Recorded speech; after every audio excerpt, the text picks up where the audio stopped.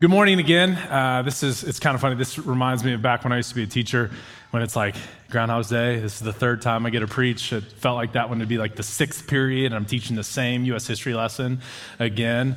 But it's cool to look out and see different faces and us to step into God's Word together. If you don't know me, my name is Craig Millard. I am the college minister here at the church, so I get to hang out with cool students like Sydney. And I get the wonderful opportunity today, as it is my biannual opportunity given by Joel to preach before you, to preach on the sixth commandment, the commandment that which I think we all struggle with the most, which is murder. But before we jump into the text, let's do our overview of the commandments. As you'll see on the screen, we're going to read through all 10 of the commandments. The last service, they cut it off before the 10th one, and they all still got it right, so you guys are learning. So let's read, starting with number 1. It says, "You shall have no other gods before me. You shall not make any graven images. You shall not take the Lord's name in vain. Remember the Sabbath day to keep it holy. Honor your father and mother. You shall not murder. You shall not commit adultery. You shall not steal. You shall not bear false witness against your neighbor. You shall not covet." So many of you in this space, if you're over the age of about 24, probably don't know me well. But if you were to know me, you would know that one of the things I love most is football. Like, my perfect Saturday is watching as much football as I can. And football's been a big part of my life, really all of it.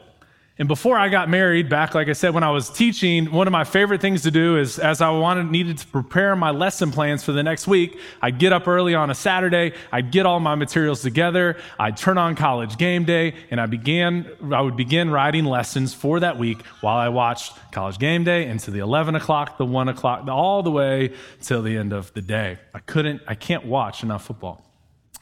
The problem is I got married, and then I had a child.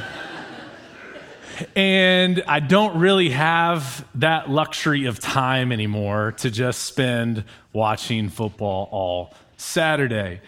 But I naively, when I got married, thought, oh, my wife, she's going to enjoy watching football with me. In fact, she's from Alabama. She was born and raised here. Her brother and sister literally can't get enough of Alabama football. It's one of the only things her dad texts me about. So surely this woman I married is going to enjoy watching games with me, and I assume that, but you know what happens when you assume. I was sorely let down. Week after week, she was gracious enough to sit with me, but it was clear she could care less about what was going on. She couldn't care less about what was going on the screen based on her scrolling through her phone. There would be a big play that would happen, and I would, Massa, like, did you see that? And she literally paid no attention at all. And there was this deep sense of confusion that was over me that I couldn't understand. Here I married this girl from the South who knows football is king, who grew up around football, but yet she didn't care about it all. And it all came to conclusion one day when I asked her, or she asked me, a very simple question that anyone who watched football at all would understand the answer to. And I was like, oh, she literally knows nothing about football. This is why she does not care. She's not thought anything about it before. And I tell you this story because I think it has a lot to do with the sixth commandment, which we will look at today on murder. I think many of us in this room would agree that murder is wrong, but how much you've actually thought about it before? The implications of it. Why do we not murder? Right? We know it, but how much do we really know about it? So my hope is, as we look at the text, as we're about to read, is that we would see that the implications of this text are far deeper and far wider than you maybe thought walking in here this morning. And then at the end, I pray that you would be encouraged by the gospel. So let's read. It's there in your worship guide. It's either Exodus 20:13. It's also the same in Deuteronomy 5:18. Text says, "You shall not murder." This is the word of the Lord. Let's pray.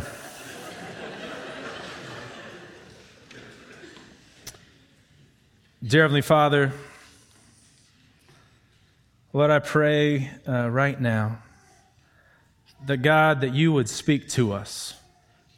Lord, that you would speak to us through this text that was written thousands of years ago, and you would show us that it is alive and true today for our lives. Though we may not think we struggle with murder, I pray, Lord, that you would reveal in us the sin in our hearts.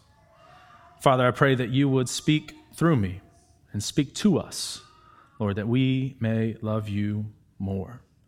Pray all these things in your name. Amen. As Colin so eloquently last week transitioned from the first half of the Ten Commandments to the second half, he actually transitioned from the commands in what they call the first table of the Ten Commandments, the commands on loving God. He now, last week, and I will continue, the transition into the commandments on what it means to love one another. So the sixth commandment, as we'll see, is a commandment on how to love one another, or if broken, how not to love one another. But in order to understand the sixth commandment, we need to dive into the original intended meaning of the text. So we look at the command in both Exodus and Deuteronomy. The word for murder is not simply the killing of another human, nor does it mean any and all taking of life. The word used is properly defined as the unlawful, premeditated, and immoral killing of another human. This also includes death through carelessness and negligence. So if someone is killed because of carelessness of another, they are held liable. The Hebrew word is used 47 times in the Old Testament. But it is important for us to know that this word in this command for murder is not used when we talk about killing in wars, self-defense, slaughtering of animals, or capital punishment. A lot of hot topic issues there. So I will tell you, if you wish to dispel any of those things or say you shouldn't do those things, understand it is a flimsy argument if you use this command alone to defend against it. Although I think you can't use this verse based off its proper definition. But no matter your view for the consequences of murder, we can all agree, everyone in here, that the unlawful killing of another human being is heinous and offensive. I doubt there's anyone in the room that would disagree with this truth. But like I asked earlier, have you ever paused to ask yourself, why is murder wrong? Why is it so heinous and offensive? I mean, why is it that we all, when we read or see or hear about murder, it causes us to cry out and get upset about and say, that's wrong. See, because if we're all just blobs of cells randomly put together through evolution with no higher power, like an atheist might say, what does it matter if I take your life or not? Why is murder wrong? See, the reason murder is wrong is because it deals with our Heavenly Father, which brings me to our first point. Murder is an assault on God Himself. I'll say that again. Murder is an assault on God Himself.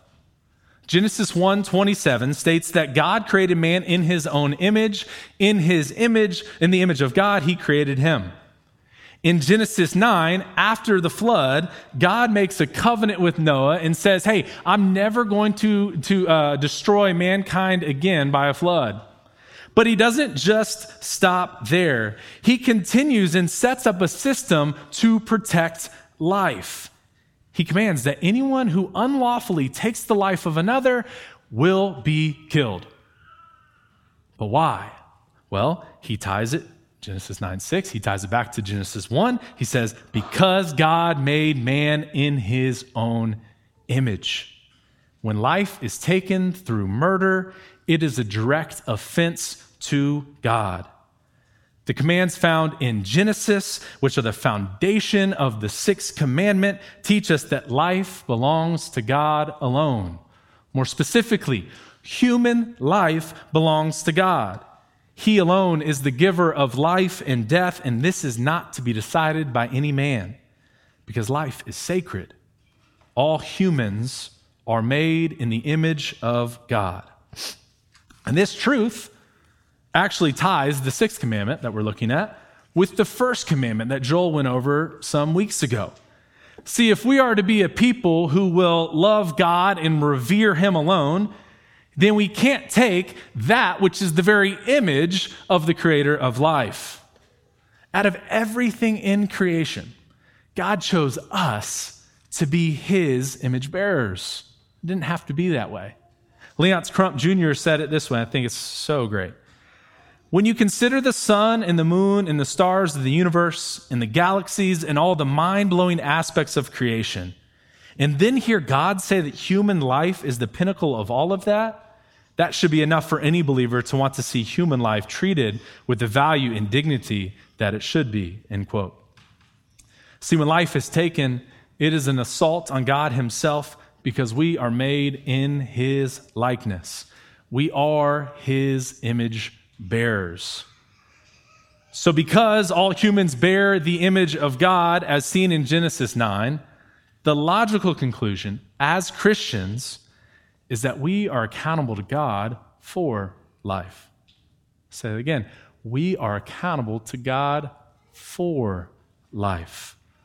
See, the commands found in Exodus and Deuteronomy, in the teachings in Genesis, point us to how seriously God takes life. And if we are to be a people seeking to be like God, then we need to be a people that take seriously life. But what exactly is life? Or more specifically, when is life? Well, Psalm 139 and Job 31 clearly teach us that life begins in the womb at conception. Life inside the womb is seen as precious to God and thus should be protected and taken care of by us, especially those of us who claim Christ. But I didn't ask, when did life begin? I asked, when is life? The reason for this is simple yet obvious. Life continues once that baby enters the world and their whole time while they're here on this earth. Well, duh, Craig. Life is life, obviously. But I think some of us have a tendency to focus on one area of life over the other. See, that which we focus on the most is that which we get accused of neglecting or ridiculed for standing up for. The liberal looks to the conservative and says, you only care about life when it's in the womb. And when it enters this world, you just tell them, hey, good luck, go for it, hope it goes well. But the conservative looks to the liberal and says, liberal, you don't even care about life in the womb. You deny that it's even life at all. And whether these stereotypes are true or not, they are stereotypes for a reason. The biblical view speaks of another view. See, God values life in the womb and here on earth. See, we can't be a people who point to Psalm 139 and then live lives as if Genesis 1 has no implications on how we treat the people we encounter. May we be a people who truly reflect the whole heart of God, who take seriously all of life. As it's been said, let's value life from womb to tomb. The sanctity of life begins when life is conceived, yes, but does not end when it is conceived. The life inside the womb, that little baby infant, that angsty teenager, the middle-aged man or woman, or the elderly, all are equally beautiful, loved, and cared for by God. May the way we view life and pursue life reflect this belief. And I think you could, at this point in the sermon, be sitting there and say, okay, like murder, direct offense to God, get it, understand. We're accountable to God for life from womb to tomb. I can rock with that too. Pretty good. But Craig, I don't struggle with murdering anyone, and I value life. Are you sure? Let's look and see what Jesus has to say about this commandment. Turn with me to Matthew 21 and 22. It's there in your worship guide. You have heard that it was said to those of old, "You shall not murder, and whoever murders will be liable to judgment." But I say to you that everyone who is angry with his brother will be liable to judgment. Whoever insults his brother will be liable to the council, and whoever says, "You fool," will be liable to the hell of fire. Ooh. Now, I bet many of you biblical scholars here knew that I probably was going to go to this text. In fact, we went over the Sermon on the Mount not even too long ago, but as I read this week, as I studied for this sermon, I got to the end of verse 22 and I was kind of shook. Because what does it say we're liable to at the end of verse 22? The hell of fire. If you say, "You fool," at the very least, I don't know what that does to your soul, but it causes me to pause and say, what Jesus is saying here is something we should figure out what he's saying. Because if we do this, we're liable to hell of fire. I probably should pay attention to his teachings here. See, Jesus is taking the teachings of Genesis 9 in the 6th commandment, and he goes deeper as he always does. He takes us to the heart. So let's go to the heart. Point number 3, if you're following along with me. The heart of murder is anger. So we must repent of the anger in our hearts. Jesus' teaching here in the book of Matthew shows the reader that it's not enough to just not kill. That's not how you follow the commandment completely. It's not enough to only outwardly follow the commandment against murder. See, because murder starts with unrighteous anger in the heart. So both murder in the form of action and murder in the form of anger within our hearts are worthy of judgment. It says you are liable. So we must turn our focus inward, as Jesus tends to do, and repent of the anger within us. See, Jesus' teaching shows us that we stand liable if we harbor any anger. But this anger that Jesus speaks of is the anger that leads to sin, anger that leads to division, or anger that leads to us lashing out.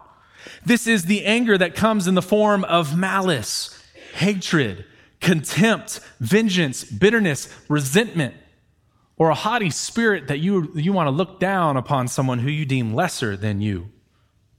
Do you feel the weight of this? Have you dealt with any of these feelings? Maybe even today. See, as I was going through this, I asked myself a series of questions to figure out, how do I respond? How do I feel? So I asked myself, and I ask you to ask the same.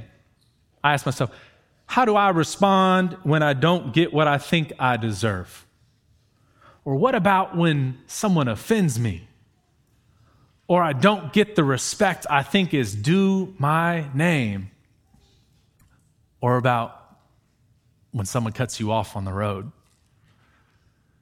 See, I experienced this actually literally this morning. So just so you know that I am not some pastor on a stage who's not struggling with this, I was driving literally 7 a.m. on Valley, and there was a man running in the middle of the road. And I thought to myself, surely he's going to move over. He sees me driving here. He did not. So I had to go into the other lane and drive around him, and he acted like nothing happened. And my reaction in that moment was, what is this man doing?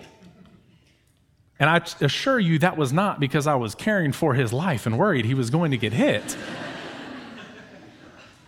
The heart of what I said was, you idiot, why are you running in the middle of the road?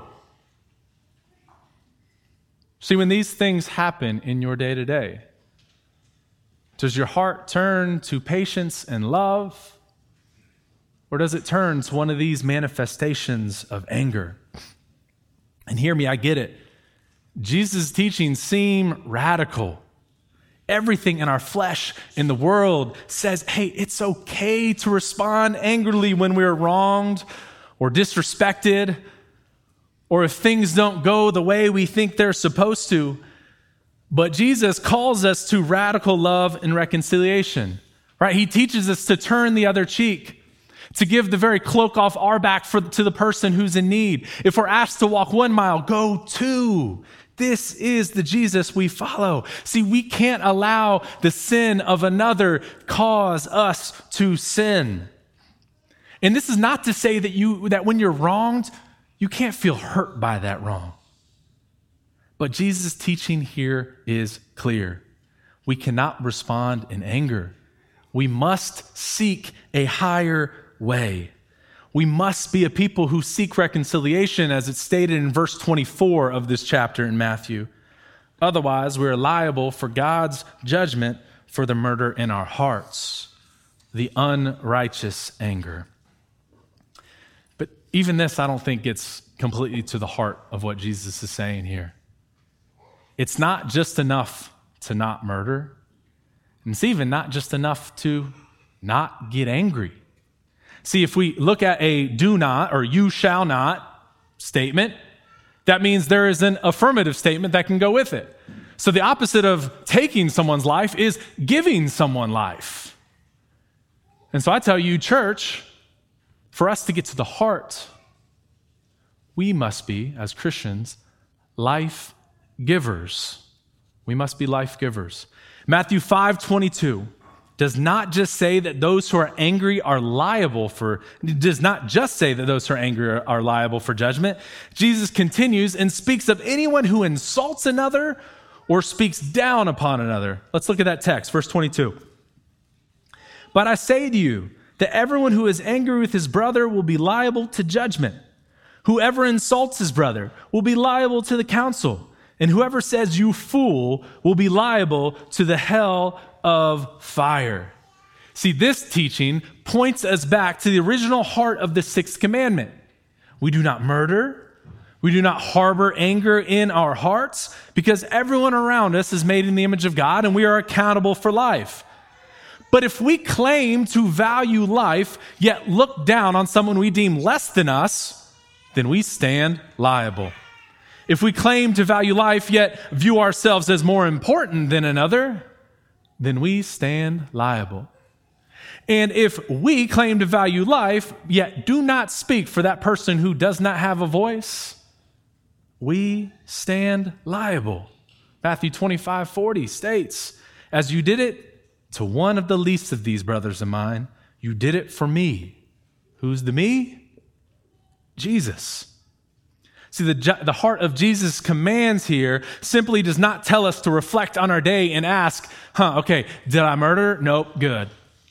Did I lash out angrily? Nope, I am good. That's not what it's getting at, right? No, this command, it's a call to life. We are to be a people who speak and bring life wherever we go. In fact, Paul in Ephesians 4, verse 29, he states, to not let any unwholesome talk come out of your mouths, but only what is helpful for building others up. Our aim here is not simply to avoid murder and angry and say that we're good, but no, our aim here is to be life givers in this dark world. Matthew 5, you are the light of the world. May the questions we ask at the end of the day be, how did I bring life into the lives of those I encounter today? How did I build others up rather than tear them down? How was I a light in this dark world? I know you probably saw thou shalt not murder, you shall not murder. The topic of pro-life is probably coming up. Well, here it is. This right here is what it means to be pro-life in our day-to-day. If my heart is to value life as God values life, then I need to seek the things God calls me to seek. So may we be a people who show mercy, seek peace and reconciliation with all people. May we love others, be truthful, approach every individual we come in contact with integrity, pointing to the dignity and worth they all possess. May we even sacrifice at the cost of our own comfort. And this one too, may we be willing to learn when we're wrong. May we be a people who hold fast to the Spirit of God. If this is our aim, then we are truly being pro-life, and we will be life givers to the world around us. So here's the thing. You're not pro-life if you vote one way and then hate your brother or sister, or if you don't stand up for the marginalized person around you. Or you're not pro-life if you can't forgive that person who's wronged you or seek to reconcile with that family member who maybe has walked out against you. See, being pro-life is a mindset that leads to loving actions and speaking life into others. In fact, Hebrews 9 talks about Christians. How do you keep one another from the deceitfulness of sin? It says to exhort, speak life into that brother or sister. So even if we want to follow the path of righteousness, we need to be a people who speak life. It's a heart that asks, how can I build up and love those I encounter today? And this isn't to say, hear me, this isn't to say that you have to be involved in every nonprofit or cause that speaks value and worth into people. But it's a call for you, each one of you, myself included, to pray for God, for guidance on where to put my efforts today. Who do I need to love? Who do I need to speak up for? Who do I need to extend forgiveness to or seek reconciliation with? Who do I need to build up? See, we must be a people who seek to value the image of God in the people we interact with, in every person on the planet. This is what it means to be pro-life and to be life givers in the world around us. But Christian, we have a very unique perspective on this because we can be life givers because we have experienced life through Jesus. Jesus states in John 14:6, I am the way, the truth, and the life. John 6:51, he states, I am the living bread that came down out of heaven. If anyone eats of this bread, he will live forever. And the bread also, which I will give for the life of the world, is my flesh. If you have experienced Jesus, if you've been given life in Christ, as Sydney so eloquently spoke of earlier, within you possess the very life that can change the world around you. Christian, if you've been transformed by the gospel and you've been given the gift of eternal life through Jesus when you did not deserve it, you can truly be a life giver. Why? Because you've been given life when you did not deserve it. You've experienced hope when there was no hope to be found, and you have been forgiven when nothing in you deemed you worthy of God's forgiveness. It's like, this blows my mind. Like God looked at me. He looked at you and he looked down, and for no reason other than that he is loving, he looked down and he saw you. He saw me, the sinner that I am. He said, I want you. I want to give you life. I'm not just going to hand it to you and there you go. No, a cost must be paid. So I'm going to send my son to live the life that you could not live, sinner. That perfect life, the only one worthy of my love. And he's going to be obedient to the point that he's going to go to the cross. He's going to take on all the wrath that you deserve, the punishment you deserve, that I deserve. I literally just broke this commandment this morning. And he says, I'm going to take that on for you to give you life. And I do that because Jesus didn't just die. He rose again on the third day, defeating death so that you, me, can be reconciled to God and given eternal life. Amen. We can extend forgiveness because we have experienced forgiveness. You can reconcile with that person who you don't want to reconcile with because God has reconciled himself to you. And I know there's that friend, that loved one, or whoever it may be, who you've they've gotten on your last nerve for like the 70th time. You can pursue love with them because you do that with God every day. And he gives you love. You've been given more than you ever deserved. Now use that blessing to be a blessing. and allow the work that Christ has done within you to change the world around you. What a gift you have been given. May we be life givers for the glory of God to the world around us. But hear me, if you sit in this room and you have never experienced the transformative work of Christ, if you've never experienced this life, understand this is for you today. As Sydney said, no matter how far off you are, no matter the shame that you feel, no matter what you've done, no one is too far off from this life that Christ offers. And today is the day that you turn and submit and follow Christ. And it is not a promise that everything in your life will go perfectly, but it is a promise that everything you go through in life, you will go through with a hope and love and joy and peace that goes beyond all understanding because you have been given life. Let's pray.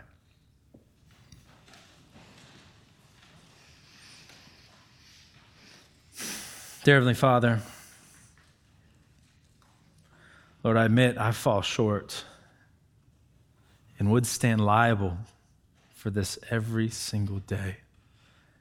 But Father, thank you for the work of Christ, that Father, on that judgment day, will not have to stand liable because you have taken that punishment for me.